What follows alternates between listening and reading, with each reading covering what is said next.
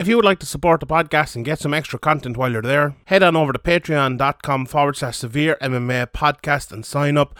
From the rewatch to the Q&A, we will have loads of content every week. So sign up, patreon.com/Severe MMA podcast. And now, here's the podcast. Graham McDonald is an idiot. Sean Sheehan of SevereMMA.com. He even has the audacity to call himself the quote-unquote pod god. This is Severe MMA. Severe MMA. Severe MMA. Severe MMA. Severe MMA. Severe MMA. Severe MMA. The Severe MMA podcast is finally here. Welcome to the Severe MMA podcast. Here's your host, Sean Sheehan. Welcome everybody. It's episode 368 of the Severe MMA podcast. My name is Sean Sheehan, joined today by the Sadio Mane of Irish mixed martial arts media, Graham McDonald, as we talk about one of the biggest nights in terms of excitement in the history of UFC fight nights, I suppose, if you want to put it that way. We won't go too mad with it, but a great night in the world of the UFC anyway. But we'll get into all of that. But before we do, we must give a shout out to our sponsors, Manscaped. Sweaty sack summer is approaching. It's already here if this weekend is that just right, and it's time for you to prioritise the comfort of your crotch. That's why the Kings of Crotch Comfort, Manscaped, have spent 2 years designing the most comfortable boxer briefs out there. I have the honour of testing these boxers out, and I can say that they have the softest fabric of any underwear, so breathable that it's like gills for your groin. They even trademarked the jewel pouch, so you know it's serious. I think it's time you invest in your family jewels. So let your bulge breathe and get 20% off and free shipping with code SEVERE MMA at manscaped.com. And Manscaped have been supporting us for a long time now on all their products. I think everyone who's used their products knows how good they are. They're absolutely phenomenal. And let's say you're out on a date and your partner catches the Manscaped on your waistband and your underwear. It's almost guaranteed to raise some eyebrows and act like a billboard on the highway to Pleasure Town. This is thanks to the Lawnmower 4.0. That's the electric trimmer. It offers the advanced skin safe technology to trim hair on loose skin. But outside of that, they have the game-changing boxers as well. They include the jewel pouch, a pouch designed to cradle your boys in their old special space, lined with perforated performance fabric to keep them well ventilated. Basically, just imagine your balls sipping pina coladas, chilling out in a hammock in a tropical beach. The micrometal fabric is buttery soft and breathable, keeping your cucumber cool. Walk, run, strut. These moisture wicking boxers breathe without breaking a sweat. The tagless waistband hugs your body without digging in, and it lays flat against your skin to reduce safing. The front fly opening gives easy access and make bathroom breaks quick and efficient. You can choose from an arrangement of designs and colours and sizes, range from small to a 3XL for all of the small guys and the big guys out there. So call to everyone here. Get 20% off and free shipping with the code SEVEREMMA at manscaped.com. That's 20% off with free shipping using the code SEVEREMMA at manscaped.com. Once the Boxers 2.0 touch your sack, you'll never go back. Right, Graham, let's get straight into it. So before we get to the fights, before we get to that big UFC card I mentioned, we must make like a slight announcement here that, well, not a slight announcement, it's a pretty fun announcement. It's something we've been looking to do for a while, but we're going to be sponsoring our first fighter. So we're sponsoring James Sheehan to get the Severe MMA logo or whatever it might be on him as he goes to his fight next week, which we'll be talking about towards the latter half of this podcast, Cage Warriors, and we'll have a breakdown during the week on it as well.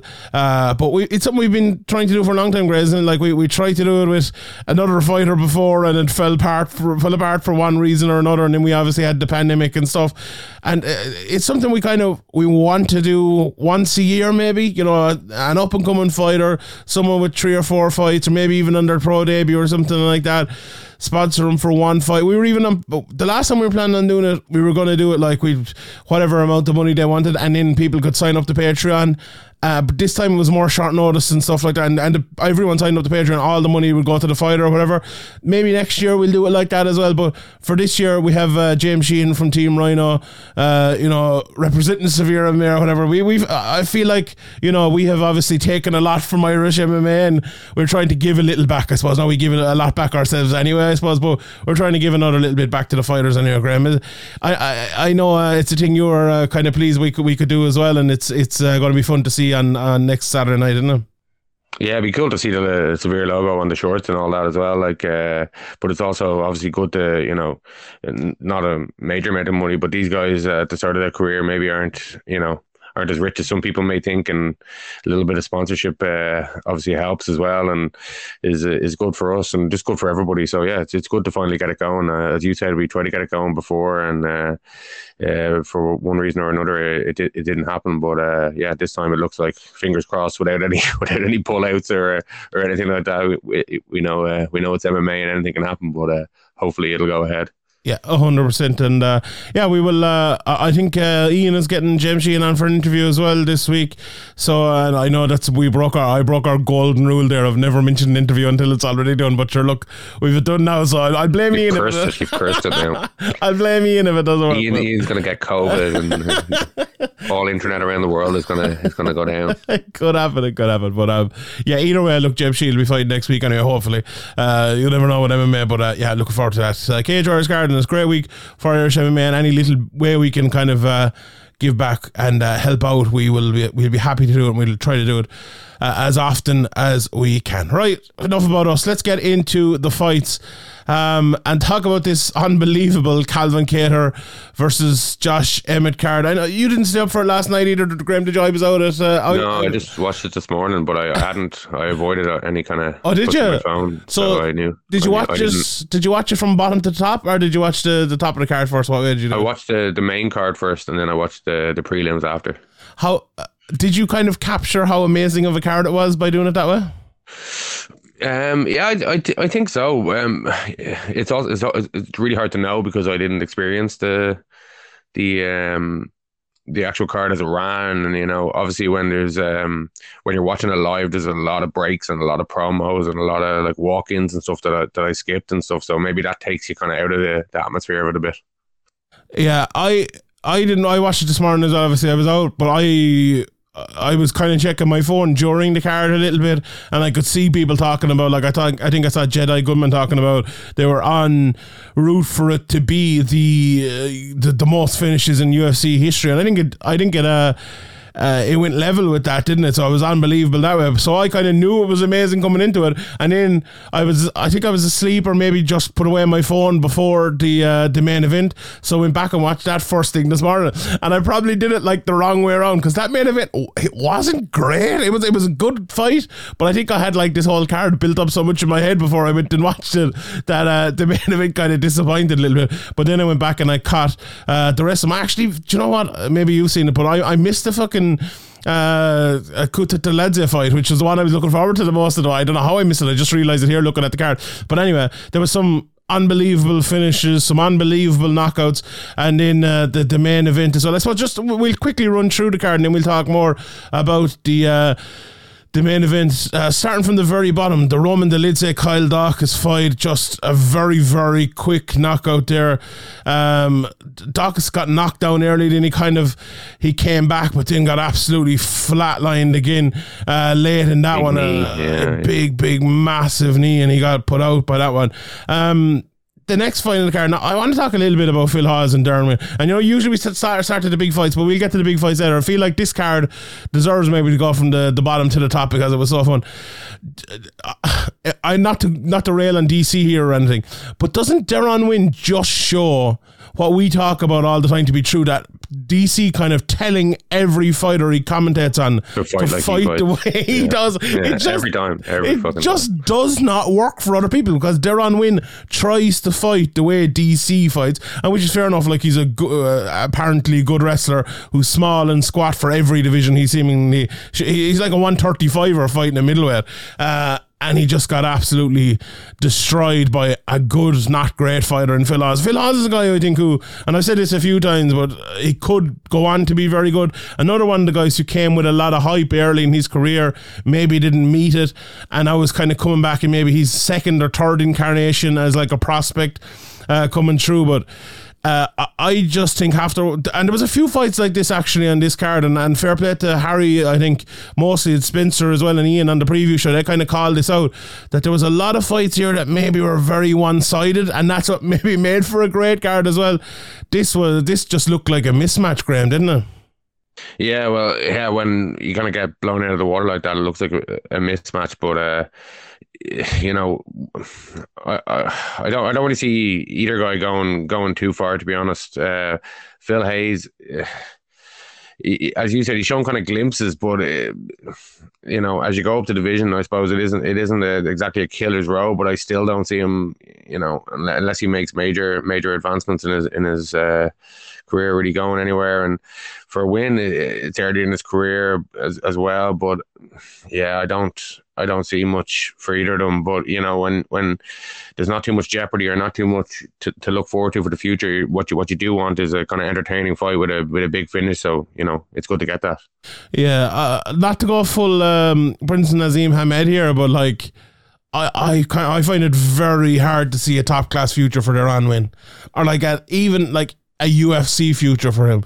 Honestly, I think the fact and you know, we've had it here with McGregor with a couple of fighters and stuff, but the fact that he's friends with DC is probably the only reason he's in the UFC in the first place, and probably the only reason I think he's still there. It's just it's you can't see him. There's just nothing that he has that is going to change him from this very average fighter he is right now to something that's going to be very good, like, because like his ability isn't strong enough to make up for his like unbelievably overwhelming athletic misfortune, I suppose, or not misfortune's the wrong word, but he's you know, compared to, like, look at Hawes here. Hawes is not particularly massive or anything, and he's just so much bigger than him, just miles and miles and miles bigger than him, and that's going to be the case for everyone almost during win fights, and it's going to be impossible for him to make that up. So I don't know, I think maybe if he could get down another way, maybe get down to 170 or even get down to 155 if possible. I know he's fought up at like 205, hasn't he? So maybe that's not possible. But as you go down to 170, 155, I think the competition gets harder as well, and I don't know, I think I agree with you that maybe a few years ago he wouldn't even be in the UFC, and maybe even if he was somebody else who wasn't a kind of good friend of Cormier, with the streak he's been on, might already be cut, and he might end up getting cut now, unfortunately for him. Yeah, you know, PFL maybe might be a good place for him to go or something like that. Middleweight's not the best division in the world, and if he did go to PFL, they don't have a middleweight at the moment. I don't think they're, maybe I'm gone mad, but I don't think the UFC is for him. Cody Stamann then gave Eddie Wineland another defeat. Hell of a beating. Eddie Wineland caught one shot and it looked like it was over, didn't he? It was. Yeah, I thought he was going to go out though, because we've seen him before. He took some serious shots, but it was only going one way, and I actually think the ref could have stepped in a little bit earlier. I know standing stoppages, the ref's probably waiting for him to fall, but he was taking some serious shots there, and wasn't looking like in any way that he was going to get out of there. Yeah, he took an awful. It's not that he took an awful beating, although he did take an awful beating, but I suppose. When you're someone like Eddie Wineland, we always talk about the damage and the perception of the damage it has on someone. Like, every shot Wineland takes, it feels like he's on the verge of going out, or like one shot away from going out, or it rocks him and he reacts so bad. Do you think that's our bias from seeing him before, or do you think that's just the way he was reacting to the shots? It's just the way he reacting to the shots, I think. I don't know whether it's his chin is gone or whether... I don't know what it is. Yeah, he's always been the type of guy that, you know, tries to kind of react away from a shot to kind of miss it, and sometimes that actually makes it look worse, you know, when you're kind of pulling your head back. But then, like, when it looks like you got your head snapped back, but maybe you didn't as much. But yeah, I don't think there was a case here, especially really, in the final flurries. No, definitely not. But when you kind of, even the first one, when you kind of get knocked down as well, it looks like you're almost getting fucking flatlined out of it. So yeah, a good win for Cody Stamann. But I think, as I said as well earlier, Harry called this one. He was likes the man's going to come in here and steamroll him, and that's what he did in 59 seconds. Maria Oliveira then got a split decision win over Gloria De Paula. I skipped that one. Ricardo Hamos beat Danny Chavez, and this was this was all sorts of the elbow, wasn't it? Highlight reel the whole time, and ended up getting another spinning elbow and finish. And fucking hell, it looks like he's trying to with precision rather than hope, like we see with a lot of them, a lot of the spinning attempts, especially spinning back fist and spinning forearms and things like that, spinning elbows. I like to see him step up, obviously, but he did look really good, and he looks really confident and flowy, and he looks a really real danger on the feet, especially. Isn't it? It's funny, shots like this that you set up, as you say, he throws with precision. It's kind of one that you see coming that your opponent can't see coming, which is unusual in mixed martial arts these days, because we kind of, I suppose, we know every technique and every fighter knows every technique, but it's do you remember Sergio Pettis against Haraguchi when he landed when he landed the knockout kind of out of nowhere because he kind of stepped over him and he couldn't see it coming, and it's like, oh Jesus, that's there's nothing you could do about it. Like, there's no way you can get out of it. It feels like the spinning elbow from Ricardo Hamos is one of those ones where he just like he kind of walks into you in a way that anyone would normally walk, or maybe like a step to the right, and then turns and hits it with such fucking ferocity and precision that it's a real kind of, it's a tight kind of, usually it's kind of a loopy thing that you see kind of, but this is a tight, like, meaningful, it just looks really, really nice, and it looks really planned, and it doesn't look like, I just threw this kind of because the situation arose. It looks like he's set it up, as you kind of mentioned. And as well, it's enough fun to see someone doing something different, and not necessarily that we haven't seen it before, but the way he set it up and the way he uses it as a weapon kind of regularly while not overdoing it is absolutely brilliant. And it's not something we see too much in MMA these days as well, because as I said earlier, all the techniques are kind of out there now, but he has certainly kind of refashioned that one and is using it very well. And he kind of knocked Chavez outstanding, and he was just there against the cage, and it was another one. It was the referee came in and he stopped it, and I think everyone knew it was finished when it was. So I hope Chavez and everyone is okay after this. But beautiful stuff by Ricardo Hamos. A beautiful finish as well for Jeremiah Wells, who knocked out Court McGee. Missed on a couple of shots, but him with the big left hook over the top. Not often the we coffin see nails were nasty. Yeah, very nasty coffin nails at the end there. And the way Court went out as well with his two arms like an angel out. It was like he was being like taken up or something. It was, I don't know. It was a bit biblical or something, or Jeremiah, and it was, I don't know. It was a crazy knockout, and to see Court McGee get knocked out like that as well. There's some fighters, and let me pull up Court's record, but I don't think he's been knocked out that many times. At least not recently, anyway. All of his last 5 or 6 losses, and even more, 7, 8 losses have all been by decision. So it's to see a guy like that, it's shocking, isn't it? Yeah, it is, and he's, as you kind of mentioned there, he's a very difficult guy to look good against, and this was like something out of a movie. The way the way he had his arms spread out, and he was lying kind of perfectly in the middle of the cage after those coffin nails, and fair play to Jeremiah Wells. Court McGee has a lot of kind of split decisions or close decisions on his record, and a lot of guys find it difficult to get anything going against him, but that left hook was nasty, and those coffin nails were brutal, and it was a beautiful performance from Wells. Beautiful stuff indeed. And Natalia Silva beat Jasmine Jasdavicius. I know a lot of people had high hopes for Jasdavicius, but she ended up losing this one. She just followed Silva around the cage, getting picked off with shots and just not really knowing what to do, and it was pretty easy for Silva. The judging wasn't, I don't think there was any major mishaps or anything in the judging tonight, but I was thinking about it as well. I watched Dana White's press conference afterwards and talking about going to Texas more regularly, and that's going to be a problem in Texas. I know there was one judge that someone was talking about tonight, and he's only judged like one UFC before in 2016 or something, and that is a major problem with Texas, because you have some good guys. I think Chris Lee was there last night, and Sal D'Amato and a couple of others, but then you have have like random schmo from fucking Houston who, you know, does Fight Night Texas 47, you know, every 4 months or something. Leave the Smo out of this, Sean. Come on. He was there actually, that fucking idiot. But yeah, that's it's going to be an issue when people giving on about judging. But that's that's where we'll find bad judging, and there's a lot of it in PFL as well. I think they're in Georgia or somewhere now at the moment, and yeah, the judging there isn't great either. But anyway, Adrian Yanez then, as my friend Aaron Bronstetter called it, he said he cancelled Tony Kelly, which was pretty funny, and he absolutely did that. He just smoked him here. Unbelievable power. The body shots even open up the hooks. I'm sure my friend Dan Tom will be delighted to hear about them body shot scoring and stuff like that. But Cruz, I think, said something really intelligent here. He was talking about Tony Kelly not defending well, and he defends with his offense, which is something that I'd never really thought about before for a kind of any fighter, but it does make sense with Tony Kelly. And when he was forced into a defensive game or like a non-offensive game by Yanez, he just could not handle it at all.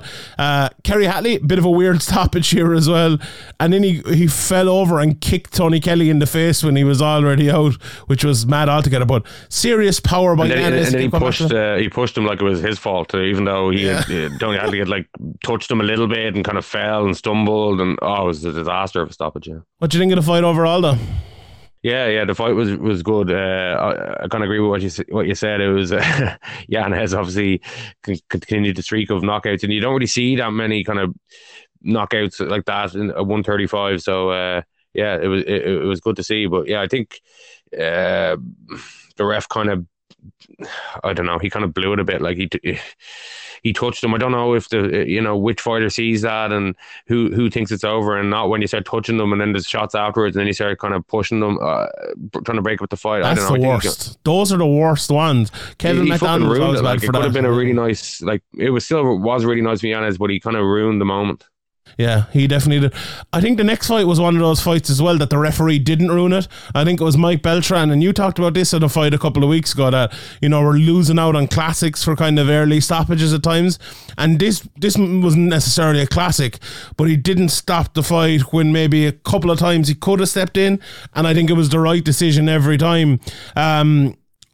And this is the Gregory Rodriguez Julian Marquez fight I'm talking about, when where Rodriguez knocked him out after giving him really a hellacious beating for 3 minutes and 18 seconds. Marquez did land a couple of shots. Marquez was thrown back. He was. Every time, like, it looked like the ref was going to think about stepping in, or it could be a moment where he stepped in, he was thrown back. Even if he was completely off balance, or even if he was just kind of all over the place, he was shown again and again, I want to be in here.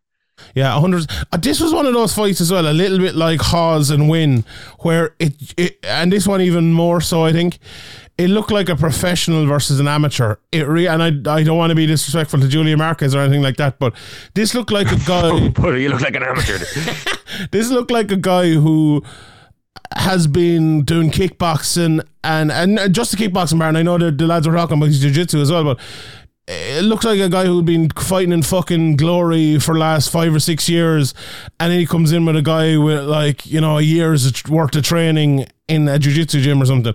He looked a different level, like defensively, offensively, speed, power, technique. He just looked way different level, and still in all, Julian Marquez hit him, and I don't know, did he knock him down, or was he off balance? But anyway, he kind of got straight back up and went back at it again. But, you know, I like Rodriguez. I think he's very good. Marquez, another one of these guys who's he's a name that people know now, so he'll probably stay on in the UFC for another while, but he is an inferior fighter to Rodriguez anyway.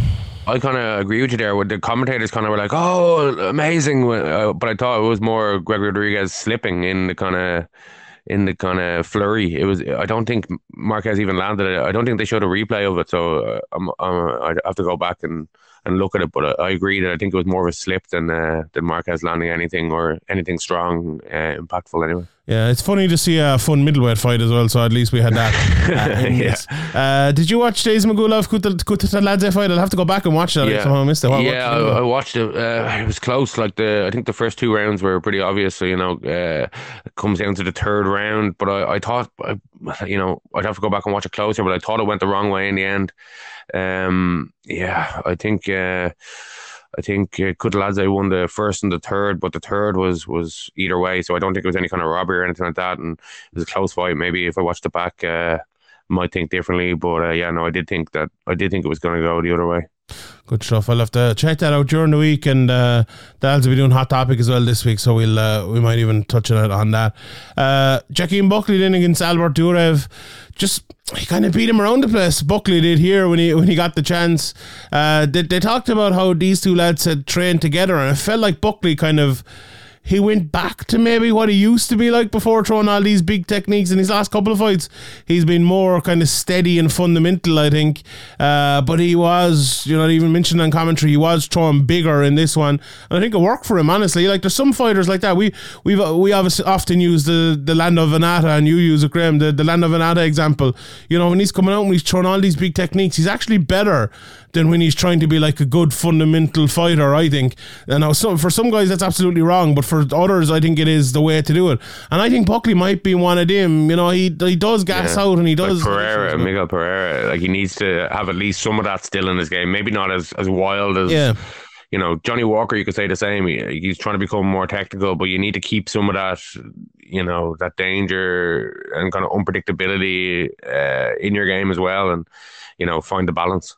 I think Buckley did find a good balance in this, to be fair, because he was still going well at the end of that 2nd round, and Durev's eye obviously closed very, very badly. I love the way they kind of noticed it in the middle of the 2nd round, and then they just kind of let him go, and the referee was looking at it the whole time. It's like, if the eye is shut, then fucking come in, pause the fight, get the doctor to look at it.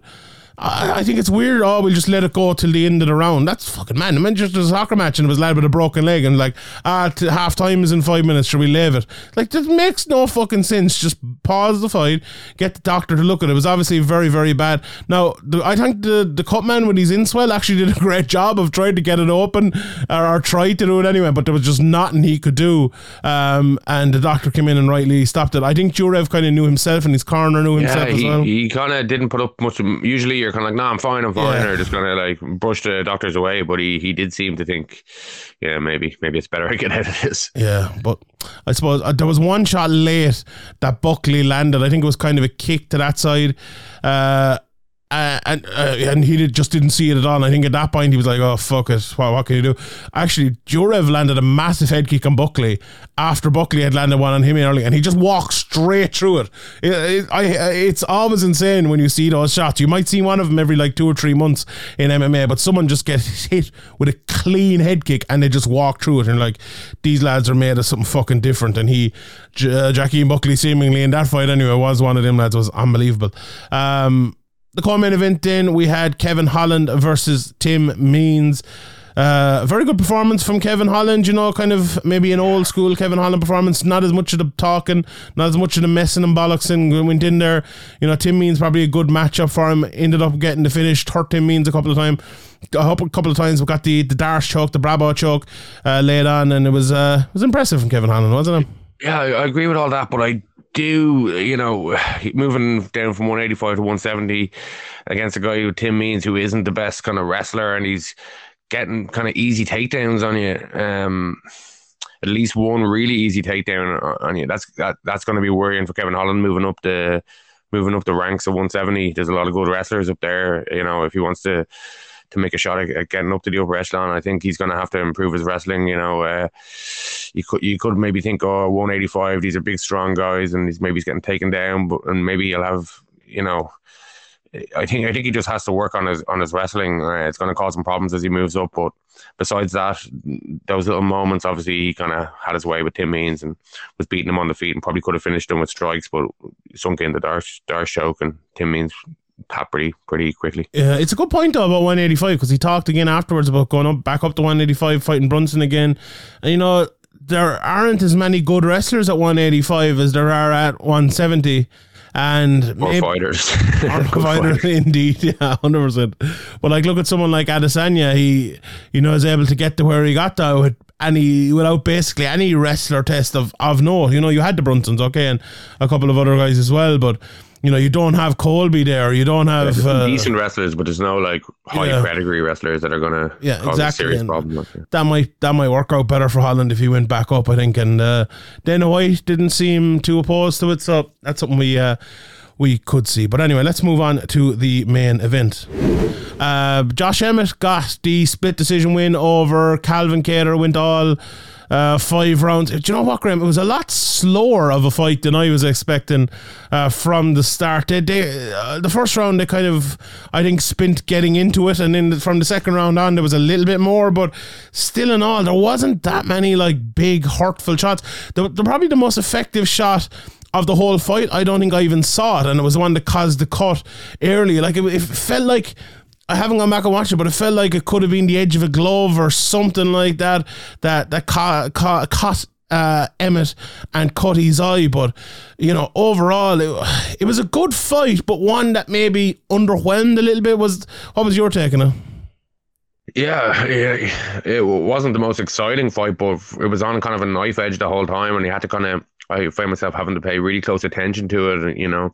As you said, if you missed a second of it, you could miss something vital like the cut. I actually missed how the cut happened as well. I think it was probably just like kind of a glancing jab or something like that, because Kattar was kind of getting the jab going, but there was obviously some follow-up shots that swelled up the eye as well. But I think that the rounds were so close. Like, I actually thought that Calvin won the fight. I thought he won the second. The second, fourth and the fifth. Yeah, that's what I had to. Yeah. I thought it was quite clear as well, to be honest. Yeah, honestly, that's exactly how I said it. We haven't talked about it before. I haven't put up my scores or anything, but that's exactly how I scored it too. There was a lot of winging punches from Emmett that were kind of wild, but they were the commentators were reacting to them as if they landed, but they were blocked on the hands a lot, or moved. Calvin was moving away while they kind of maybe semi-landed. I didn't see anything too big, but having said that, I didn't see anything too big from Calvin either. So it was close, but I think it probably came down to the second round. I'm not sure what the judges' scorecards were, but I thought Calvin did enough to win that. I'll pull up the judges' scorecards here as we go and see what they had. I actually haven't seen him yet either, but I'll run you through quickly what actually I have the judges' scorecards here now. Just let's quickly look at it. So Douglas Crosby had it 48-47 for Kattar, the same as we had it, and he had 2, 4, and 5. So we agree with Douglas Crosby, which is probably not great. Sal D'Amato had a 48-47 for Emmett. He had it the same way as us, but he had round 2 for Emmett. And then Chris Lee had a 48-47 for Emmett too, obviously, but he had rounds 1, 3, and 4 for Emmett. 4 for Emmett. Yeah, 4 for Emmett. Yeah, so that's a bit mad. Gave 2 and 5 for Kattar. Yeah. 4. What? Yeah, 4 seemed to be like one of the closer rounds.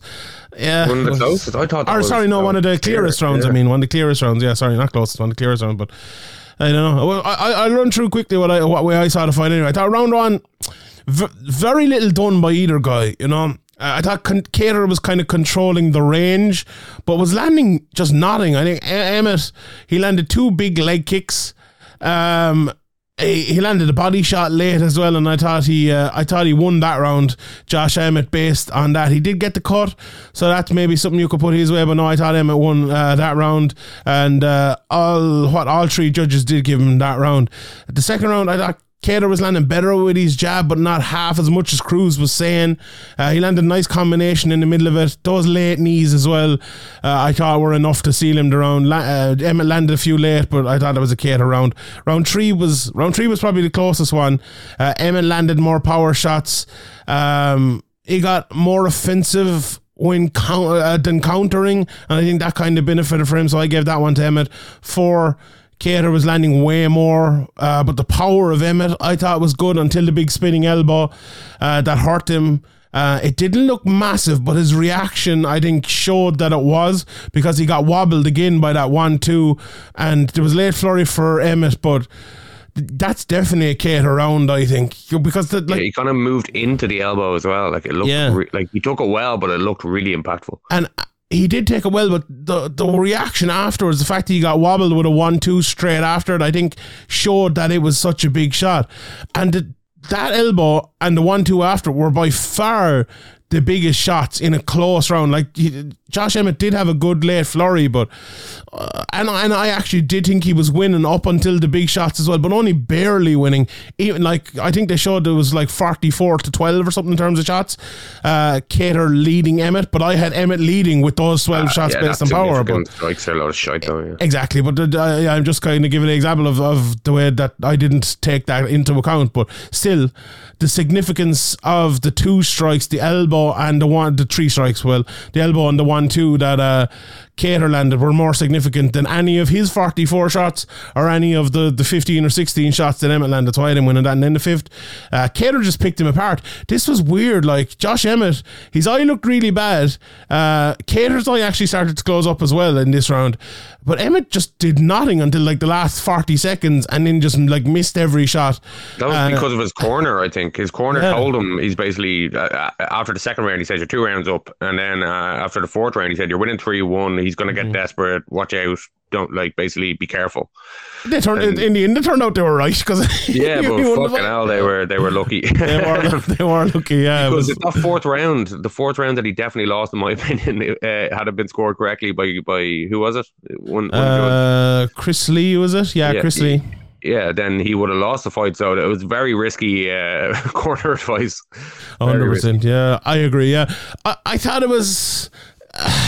It wasn't the hardest fight in the world to judge, and now that's easy for me to say sitting fucking here at my desk, 3,000 miles away or whatever it was, but we both got it the same way. If Chris Lee had given the second round to Emmett and he had won the fight that way, I would have understood it more. But the 4th round just is a bit out there. Yeah, look, the second and 3rd rounds, all 3 of them gave the 3rd round to Emmett, which I think was correct. I had it that way as well, but I thought that might have been the swing round.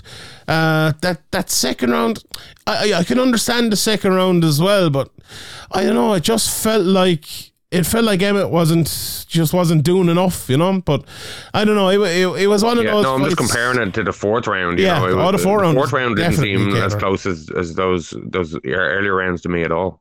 Yeah, that was definitely a cater round, but in the end he loses it anyway, and Emmett moves on. Emmett called out either Volkanovski or Holloway.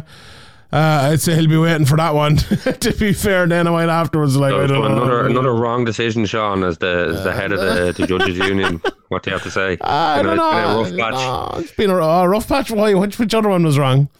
Sure, was Shevchenko? Did you watch that? I watched that fight back, and it was like, geez, it was way clearer for Shevchenko on watch back than it was watching it live. Expectancy bias, yeah. Sure, we were all expecting Cater to win this. Expectancy bias was the only reason, But overall, it was a fight that maybe grew into itself. It kind of got better until the 4th round, and then in the 5th, it was kind of a damn squib as well, with Emmett just doing nothing. But not a great fight. Probably like a solid 6.7 there on the scale that I used to do, that I gave up on doing. But So what did you think, as speaking of your position as the head of the judges union? What did you think of the Jeremy Stephens Miles Price decision? Yeah, we'll get to that next, and let's get to it. I thought Miles Price won it, to be honest. I actually thought too. Yeah, it was very second close. Round was really, really close, but I thought he did enough. And the 3rd round, I thought he definitely won. Jeremy Stephens definitely won the first, but like, it definitely wasn't any robbery or anything. It was a close round, but I thought he was going to get his hand raised, and I think they have like live betting odds. Everybody seemed to think, like the betting public seemed to think that I think by the end of the fight he was a -400 price after being plus 1,100 or something like that at one stage. Yeah, look at the first round, Jeremy Stephens. He did well. He landed probably the better shots than Miles. Miles tried to get a takedown early again, didn't work out for him. Ended up on bottom, but he didn't panic this time. He did well. He got out of it, but yeah, the takedowns in the middle of the cage didn't go well for Miles in the fight. I think a couple of times, but the one he got against the cage was huge for him in the third round. And just it was really strange. Jeremy Stephens just looked so odd with his head shave. Yeah, he just looked like he looked like a completely. It was just off-putting or something during the fight. I was like, this is just weird. I don't know what. Like I know, like usually if a guy shaves his head, he looks similar. Like, but Jeremy Stephens looked like a completely different person.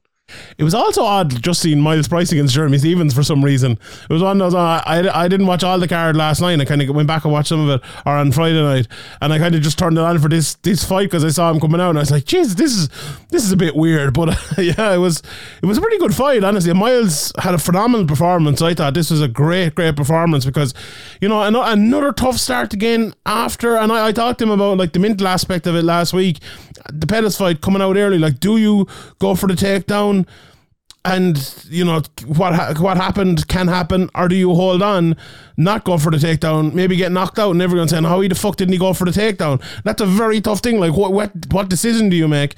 And it was the same coming in here again. I'm sure he was thinking that as he walked out for Stephens. But I think the decision is you go for the takedown, and even if you don't get it, you know, at least Jeremy Stephens is now has in his head, oh shit, like I've got to worry about this takedown at all times. Yeah, and that did happen, to be fair. The second round, like, I think it was very even, but I think the biggest thing that happened in that second round was like a 3-4 combination from Miles Price, like in the middle of the cage. The only thing I think that went against him is that Jeremy Stephens landed one big shot right after that. There was like a combo from Miles, real nice combo from Miles, and it was one, but it was, for me, it was a little bit reaching. It was a little bit. Yeah, I agree. Yeah. It kind of took away from that, because we always talk about, you know, the reaction that the fighter has to the strikes show how much it's scored on the judges, and I feel like that good reaction from Jeremy Stephens won him the fight. Like, literally that one punch won him the fight in an odd way, because if he hadn't, let's say if he'd backed up against the cage, or even like Miles had pushed him against the cage, something circled away,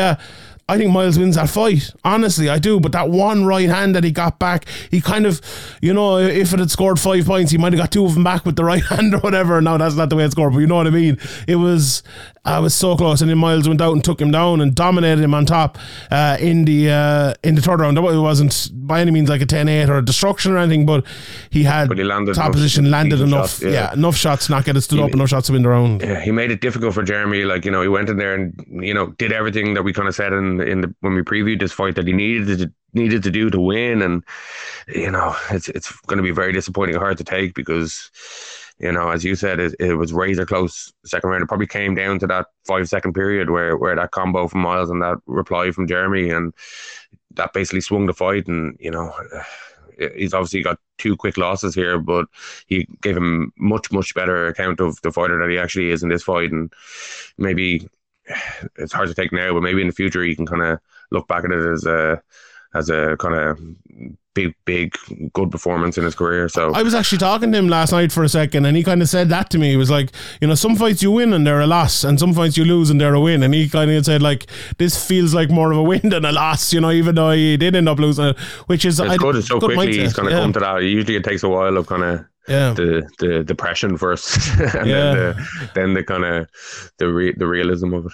And I know this is kind of the end of the season, but Miles is kind of saying that PFL are probably going to try to get him back in there this year again in 8 weeks or something like that. So, you know, that's obviously not official, but that's what they're kind of looking at, I suppose. So that's great, and hopefully he'll be able to get on next season as well. You never know as well with this playoff format and all. Someone could get injured, someone could fall out, and maybe Miles Rice will be able to get back in it or something. So, absolutely. Yeah, indeed, it's stay ready. So great performance for Miles, and I would love to see him back in there next year if he can't get back in there this year. But what did you think about Jeremy Stephens? Did you think he looked kind of shot, or do you think it was just more Miles made it dirty? I don't know. Do you know what? The weight cut mightn't have been great for him. I know he didn't cut the hair because of the weight cut. People were saying that, but he had some, like, let's say a manscaped. What does hair even wear? Like, weigh, like, unless you got really long hair, probably weighs like 0.1 of a kilo or something. He had a non-manscaped sponsorship apparently with some shitty hair cutting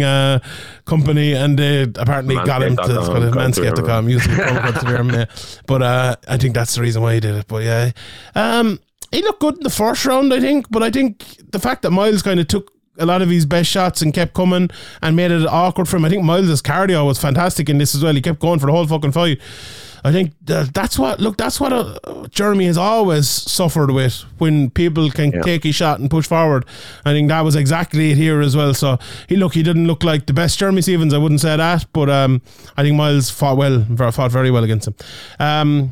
Quickly in the rest of that card, a couple of the standouts. I mentioned Josh Silveira last week, who's the son of Conan Silveira, the world-renowned coach over at ATT. He won. He moves to 9-0 now. He beat Martin Hamlet, who has been kind of a very good wrestler in that 205-pound PFL division for the last while, so a big win for him there. Rob Wilkinson, he's on a great run here. He's only 15-2 now. One of those losses was Stade Adesanya. He knocked out Victor Pesta, who got knocked out as well in his last fight, so maybe turning around quickly wasn't great for him. Dylan Monte beat Emiliano Sordi in an upset, which I kind of half predicted, if I'm not going to lie.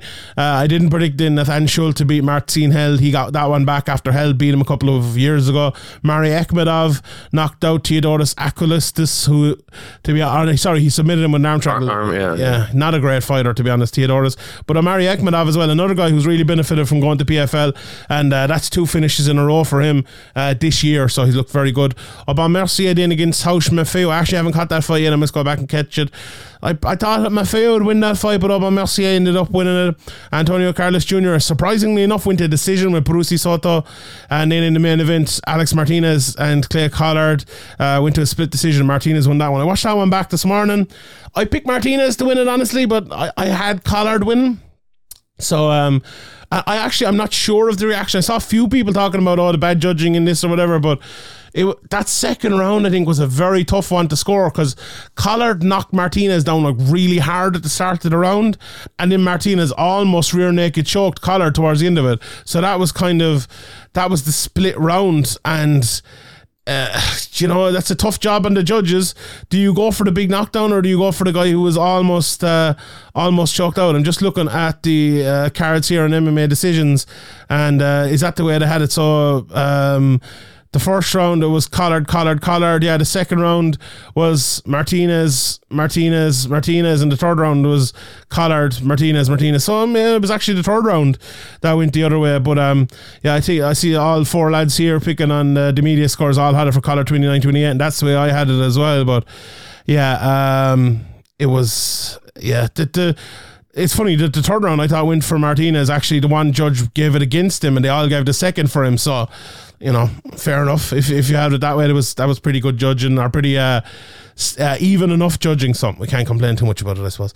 Right, let's talk about next week, Graham, and let's look ahead to what UFC is next week. Is there a UFC? There is a UFC in 6 days' time. Let's see who's fighting there. Arman Tsarukyan against Matthias Gamrot. A great fucking fight. A really, really, really good fight. Tsarukyan is one of the best up-and-comers in that division. Gamrot has been around for a long time. We saw him, fighting in KSW and dominating over there, 20-1. Only lost to the guy we saw there, last week? Kuta Taladze, was it? If I'm not mistaken. Let me pull it up here. Yeah, Gordon Kuta Taladze is his only loss. Obviously has that win over Norman Park and the no contest with Norman Park as well. Wasn't there a lot of cheating going on in those? There's a couple of eye pokes and a few things happened to that, but this is a really good fight. The co-main event is fantastic as well. Neil Magny against Shavkat Rakhmonov. I would nearly have rather seen that, honestly, as the main event, but I won't complain about Tsarukyan Gamrot being the main event, because that's very good as well. And in the rest of the card, do you know what a fight that I think is brilliant? Umar Nurmagomedov versus Nate Mianis. Mianis, I watched a couple of his fights recently because Tony Gravely fought who did Tony Gravely fight? God almighty, Johnny Munoz, didn't he? And Nate Mianis has a win over both of them, and both of them are good fighters. So, by my MMA Matt's there, he's a very good fighter as well, and he's gone in there against Nurmagomedov, so I think that's a good fight. Do you not think so? No, I think Nurmagomedov's gonna I think we'll wait and see on that one now. Tony Gravely's a very good wrestler, and he couldn't destroy him, so We'll see. I think he'll probably win as well, but I wouldn't rule out Manis at all. I haven't watched him a good bit, but Chris Curtis is back again. He's fighting Rodolfo Vieira. That's an interesting one. Tafon Nkuchi is fighting Carlos Ulberg. So yeah, we'll have a full breakdown of that anyway this week on the preview show, probably Thursday night, Wednesday night at midnight. Well, if you're in Ireland and you'd want to stay up that late, watch it the next morning over on YouTube and start your day off well with that one. I'll run you quickly through, Graham, PFL and the Bellator cards for next week as well. I know you're really excited about them. I have breakdowns of them coming out on Cage Warriors this week, so I've looked into them a lot. Brendan Loughnane is back. Yeah. He's fighting Boston Salmon, who's a tricky southpaw. He fought a tricky southpaw on Roji Kudod last time as well, and almost got knocked out because of it, so I'm sure he'll be looking out for Salmon here. I'm very interested to see if he has recovered from that injury he had in the last fight. We'll see coming into this one whether he is or not, but it's a big fight for him if he wants to get into the playoffs in the 145 pound division. Lance Palmer as well against Shayman Moraes, obviously the former champion there. Palmer, Moraes, very good fighter as well, and we'll see how that one goes. Palmer, I don't know, he hasn't looked his old self recently. I think the gig might be up.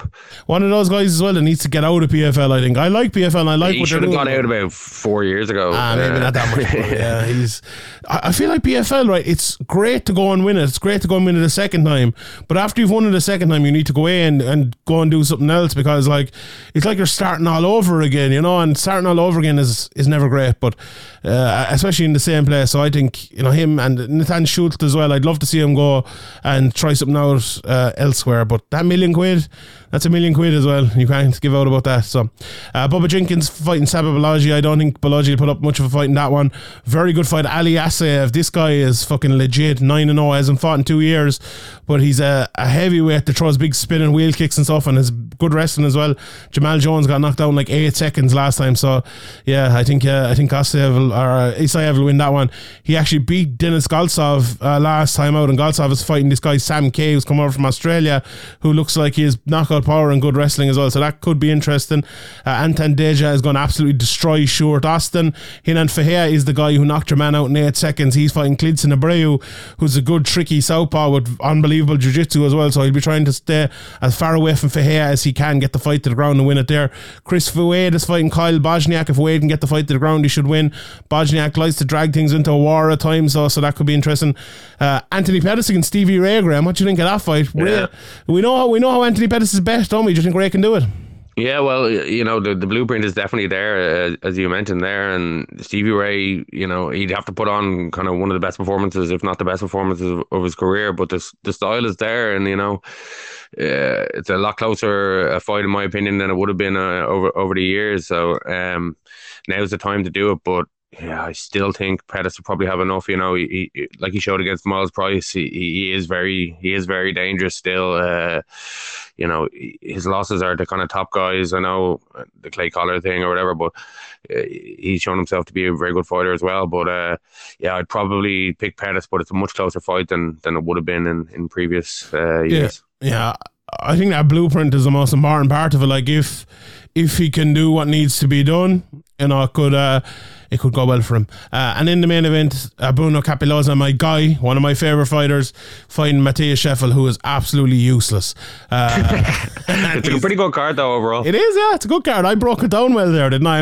I'm like the world's premier fucking PFL journalist, I feel like, here, breaking down all their cards. They're very, very fun, but yeah, that should be fun. Throw an Irish guy or two on a card and we're in. We're away with it. Bellator then, not as exciting a card, I suppose. They've some of their good up-and-comers. Irish Brennan Ward. Lucas Brennan as well. He's definitely Irish.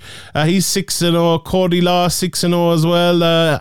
Arya Stark, Ilira Joanna is on this card as well. A big fight for the women's featherweight division. Kat Zingano against Pam Sorensen. Probably the winner of that is going to fight for the title. Let's see how much Kat Zingano has left in the tank against Pam Sorensen. 155 pounds as well. It could be the next title decider. Brent Primus is fighting Alexander Shabley, who's been very impressive so far.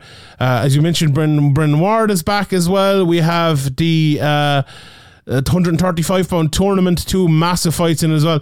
Magomedov versus Enrique Barzola. That's my fight of the weekend. That's a fucking brilliant fight. I love Enrique Barzola, and if he can stop that takedown against Magomedov, it's going to be a nightmare for him. We saw Rafian Stotts was able to do that, and he beat him. So if Barzola can do the same, he'll make it very interesting. And then Danny Sabatello is fighting Leandro Higo, another wrestler against a guy who's obviously an unbelievable Brazilian Jiu-Jitsu, but a good striker too, so that'll be an interesting matchup there. And in the main event, Johnny Eblen against Gegard Mousasi. The human cheat code, indeed. Yeah. You know, is stylistically, like he does have a chance here, but it is a big step up in class from John Salter to Gegard Mousasi, but you know, I don't see him winning it, but I see him making it difficult for Mousasi early anyway. But yeah, I think Mousasi's experience and his all round game is going to be too much. Yeah, Eblen's wrestling is obviously brilliant, and his striking has improved an awful lot over his last maybe 4 or 5 fights. But a lad who could barely strike 4 or 5 fights ago is going in there against fucking Gegard Mousasi. Now that doesn't make for good reading for him, I don't think. So, but if he can get the takedown, early, know that changes everything. And look, Gegard's been beaten by good wrestlers before. Now his last fight against Austin Vanderford, he went out and just destroyed him, very early. So, but Austin Vanderford did get like a stinger or something in that fight. But yeah, you'd have to pick Mousasi there, but as you said, there's ways for Eblen to win. An early takedown, keep him down, hold him down. He can beat Mousasi, and Mousasi can be a bit passive, if he's on his back, he can kind of just accept him more than maybe other fighters, or maybe very often ability should. He has the ability to get back up, but maybe sometimes he just doesn't because he's Gegard Mousasi. Yeah. But no, I do see him having enough here. Indeed, 100%. Right, let's move on and talk a little bit about Cage Warriors. Right, so Cage Warriors come back to the island of Ireland, and is it just me, Graham, or is this flying a little bit under the radar? Usually these Irish shows are massive, and we're talking about them for weeks and weeks beforehand, but it feels like we've just been waiting for a few announcements that have never come, like the Paul Hughes fight fell out. That was, obviously he was supposed to fight, I don't know who he's supposed to fight. I think Harilla was the name going around, because Vucinic is kind of, I don't know what he's doing now. Then there was talks of Joe McColgan at the very start, and then that just went nowhere. So we were everyone was we're going to have Henry 3 title Felipe fights. Also fell off the card as well. So yeah, it's we're going to have 3 title fights here, loads of people to talk about, and then it's we have 1 title fight, which is great. It's a very, very good fight, and I think the lads have Reece McKee on this week, and he's fighting Justin Burlinson, which is a very good fight, but it just feels like it's a good card. Yeah. It's a good card, but we were expecting so much more. It's in the Odyssey as well in Belfast, isn't it? The SSE Arena, which is a big arena, and I'm not sure. I haven't looked at ticket sales or anything like that as well. But I thought they were going to put on a massive card to sell lots of tickets, and it's not that easy to do it. Especially when you have injuries to guys like Paul Hughes. I'm not sure McColgan. I talked to him in an interview a couple of months ago now, and he's said in other places as well that his most important thing is his day job, and absolute massive respect for him for that. But getting him on this card would have been massive, and the fact that they haven't been able to do it is unfortunate. But anyway, what we have is a pretty good card. What do you think of the McKee versus Burlinson fight? It's a massive one, isn't it? And this is a UFC level fight, I think, here, and the winner of this will be on there, maybe not straight away back to the UFC, but definitely on the road to it. Yeah, it's no easy matchup. It's for Reece. It's no easy matchup for either guy. It's a hard one to pick.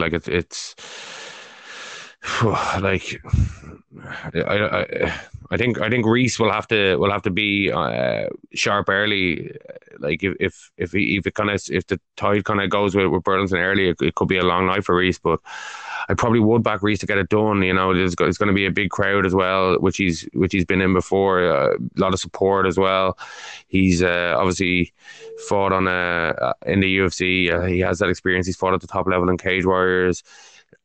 He's shown some brilliant performances in the past, and been we've talked at length at how the Chimaev short notice fight UFC debut was basically a write off. Everybody knew that even going in, and the Alex Morono was a close fight that he lost and was very harshly cut, and he came back with a good finish in his Cage Warriors return. But I think this is a much tougher fight, and as you said, it's kind of like a UFC caliber fight, and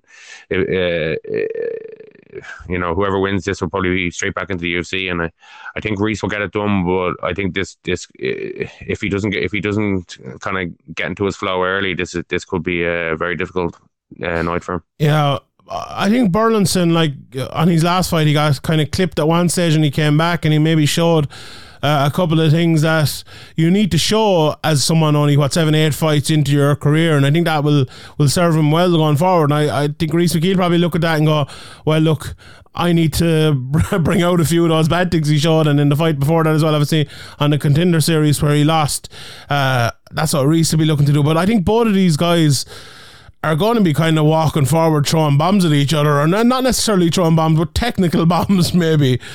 This is 5 rounds as well. We must remember that. So it'll be very, very interesting. Reese has obviously struggled to make 155 before, up at 170 now, but I think he's grown and probably struggling to make 170. Now, maybe not struggling, but it's still a bit of a cut to get down there, I'm sure, for Burlinson as well. So, to go those 5 rounds, as you said, when you're not in the UFC, when you're not earning that big money, maybe not able to invest as much as you normally would be, it makes it all even tougher. So it's going to be I think it's going to be a really good technical fight. Honestly, I wouldn't be surprised if it went all 5 rounds and was close. But the power from both guys, I think early will be interesting. But if they can kind of both get through that, I think it'll turn into a long technical fight, and it could be the one that whoever has the better technique and the better game plan will shine through and end up winning maybe 4-1 or 3-2 or whatever it might be. But yeah, I think I'm expecting a very good fight is what I'm expecting here, and I'm looking forward to seeing it. Obviously, I could see either guy getting TKO'd or KO'd in the first round, or I could see it going to a decision. It's very evenly matched. Yeah, great fight. Obviously, we're going to break down this whole card during the week on a preview. I don't know if I'm doing it for here or Sherdog where I'm doing it, but we'll have one anyway somewhere. But there's some really good up-and-coming Irish prospects in this card after the Pasquale Hardwick fight. Harry Hardwick's back here. He's better fighting for a title soon. But Caelan Knocker is back as well, 5-0. He's fighting another 5-0 guy, Festus Abreu. James Sheehan, who we mentioned earlier, obviously he's a Severe MMA-sponsored athlete. He's fighting Martin Koss, who's 3-1. If James Sheehan can move to 5-2 here, that's absolutely massive for his career. The 2 Shelley brothers as well on it. Ryan Shelley's fighting Matthew Elliott. That is an unbelievable matchup, and that's a brave man, Ian Dean, putting the 2 lads together, because they're two big prospects, and Ryan Shelley will be the underdog, I suppose, coming in, or not the underdog, but he'll be fighting the hometown favourite, so he'll probably be getting a few boos and stuff there. Matthew Elliott fighting out of FAI up the north, so the old Dubliner will be the guy probably getting the boos coming in there. So at 4-0 enemy territory going in there, yeah, indeed. And his brother might get the same when he's got in there too. So I think the Andy Young fight is off as well. He was supposed to fight Scott Malone. That's obviously very unfortunate. Glenn Irvine is on the card against Mike Chamu. I think the Jordan O'Neill fight and the Troy Gibson fights are off as well, if I'm not mistaken. So, we'll obviously with Cage Warriors, you never know until Monday or Tuesday what's on and what's off. So we will update the card as it goes. As you mentioned, the Henry Felipe fight is off as well. So it's been a very tough time over the last while for Cage Warriors, with fights falling off, and this London card coming up as well. And I think a lot of people want to fight in London. They're trying to get on that card, but yeah, it's I don't know. I'm sure it'll be a great card, and Adam Darby's on the card as well. I must mention that as well. But we'll have a full breakdown of it this week anyway, and I'm looking forward to watching it next weekend as well. Always fun to watch Cage Warriors, and always fun to see them on back on Irish Island. You know what? We might even have someone else back, Graham, this week up there at Cage Warriors. On the microphone. You're teasing everything that isn't done yet. Yeah, that isn't. Well, it's not done yet. Don't count your chickens. Yeah, that's true. We'll wait on that one. So yeah, I think that's most of the news we've had this week. Yeah. So we leave it at that. What do you think, Graham? For everyone who had soccer can just turn off the podcast now. But what do you think? Liverpool selling your best player? That must have been tough, was it? Mane, yeah, well, he's one of our best players over the last few years. He's done an absolutely phenomenal job throughout his time at Liverpool. You know, obviously he had a bit of a, not last season that's just ended, but the season before, after COVID, he had a bit of a tough time, but he came back even stronger. And you know, he's done it in important times for his country and for Liverpool, winning goals, things like that. He's going to be a big miss, but you know, as you've been saying for years, you know, the squad's kind of aging at the same time and needs to be freshened up. And you know, Fabio Carvalho's come in, and Nunes has come in, and Diaz came in a few months ago as well, a bit earlier than expected because Spurs tried to get him as well. So that had to be pushed forward a few months. So it's freshening it up, but it is very sad to see like a legend like that leave. But with 1 year left on his deal, you kind of have to sell him now, or you lose him for nothing. And in the market at the moment, it's hard, you know, for the wages he's looking for, 400 grand a week at Liverpool, and I think he's getting 350 at Bayern Munich. So, you know, there's not many clubs that can offer that at the moment, especially with the signings that have been made. Obviously, PSG signing Mbappe to a new contract and stuff like that. So, yeah, it's kind of a hard position to be in. You want to give him 400 grand a week at his age for a 5-year contract, or do you want to let it go another year and lose him for nothing? So yeah, it's sad to see him go, but it's good we have kind of reinforcements in already. Diaz looking good, and Nunes hopefully hit the ground running. Carvalho looked really good in the Championship. Obviously a young player, probably take a while, but promising signs from what I've seen. Obviously scored against City in the FA Cup. All right, calm down. All right. So you know, I wouldn't worry too much about it. Oh, you wouldn't worry? Klopp's it's a bit of the team have a very good record of buying and selling players. It's a bit of a Man United move, though, isn't it? Selling like a good player for half nothing and then paying 100 million for some unknown lad from Portugal, like. Bit of a Man United move, that. Unknown. Maybe because you're not watching the Champions League because Man United aren't in it. Or you're a City fan. You're watching every game. You've never seen fucking Darren Newell. Who the fuck is he? He scored in both legs against Liverpool. Oh, did he? Fair play to him. Yeah, solid fucking whoever. Will you go away? So did nobody else. Who's Darwin Núñez? You go away. Oh yeah, you knew exactly who Darwin Núñez is because you watch him on fucking YouTube. That's why you know. I saw him obviously in both. Signing lads from Aberdeen. I'm obviously watching Liverpool. You are too as a huge Man City fan. This is the beginning of the end for Liverpool. Like it just looks like you've been saying this for fucking. Wasn't I right? You finished behind Man United fucking last season. Last season we finished second, man. What are you talking about? Well, whatever it was, 2 seasons ago. Sorry, this season. The season, the cursed season of all the injuries and the amputations. We'd only Gunnar Solskjaer. Yeah, we'd fucking only Gunnar Solskjaer. You were supporting him, saying how great he was. Never won the league last year. Never won the Champions League. Never scored a goal in the final. I don't know, Graham. Scored loads of goals in the final from the penalty spot. Even the goalkeeper got in on the act. Sure, at least we had finals to get to, Sean. We had finals to get there. We didn't get there. What finals did your team, Man City, get to? I support Manchester United, unfortunately. No, I wish I did fucking 2 or 3 years of WhatsApp messages that would say otherwise. You don't even like football. You don't. Are they playing? Are they? Oh, I didn't even know they were playing. Man City are playing, you're all over it. What about the WhatsApp message I sent you asking if you were pleased with Liverpool's season or not, and you just completely ignored it? Do you want to answer that now? Or are you pleased with Liverpool's season? You sent so many messages that I didn't respond. Go on, you can respond. I was pleased with the season. Obviously, it ended badly, but to get into the position of, you know, a few minutes away from a potential quadruple, you know, a complete collapse by Aston Villa away from a league, and you know, an unfortunate probably deserved to win the game performance against Real Madrid. So, you know, in order to fail at the very top level, you got to get there, and you know, for a Man United and a Man City fan, you know, I don't know which you are these days. It's hard to keep track. Well, Man City won the league. Very satisfying for you to see us lose, but it's good it's good to be in the position to attempt to win these trophies. I love the way you're kind of back in old school Liverpool fan mode as well, where you have to like come up with all these excuses. It's actually great. It's great to see. It's great to see. But yeah, congratulations anyway. You had a great season. Good sign for you anyway. Hold on. Yeah, you won the cups that you want to be out of. Like you and you'll admit this, won't you? You always want to be out of those cups in the first round. Like you never want to win them. Isn't that correct? Yeah, I want out of the cups when we Yeah, don't and then have you the won. squad, That's all you won but, this year. Like I don't think it was ideal. I think even with the squad this year, it didn't work out. Like I think if we hadn't had to play as many games, we might have ended up winning either one or both of the Champions League and the league. Like we were kind of the walking wounded. Fabinho was coming back from an injury to play the final. Thiago was playing the final injured. Van Dijk was coming back from an injury. Everybody was just kind of like on their last legs by that stage because of so many games, and that's the problem with the aging squad, as I said. Yeah, that's correct. It's the problem with the cups. There's just too many games. Like even we've seen it with Man City when they go for all the cups, it always falls apart in the Champions League in the end.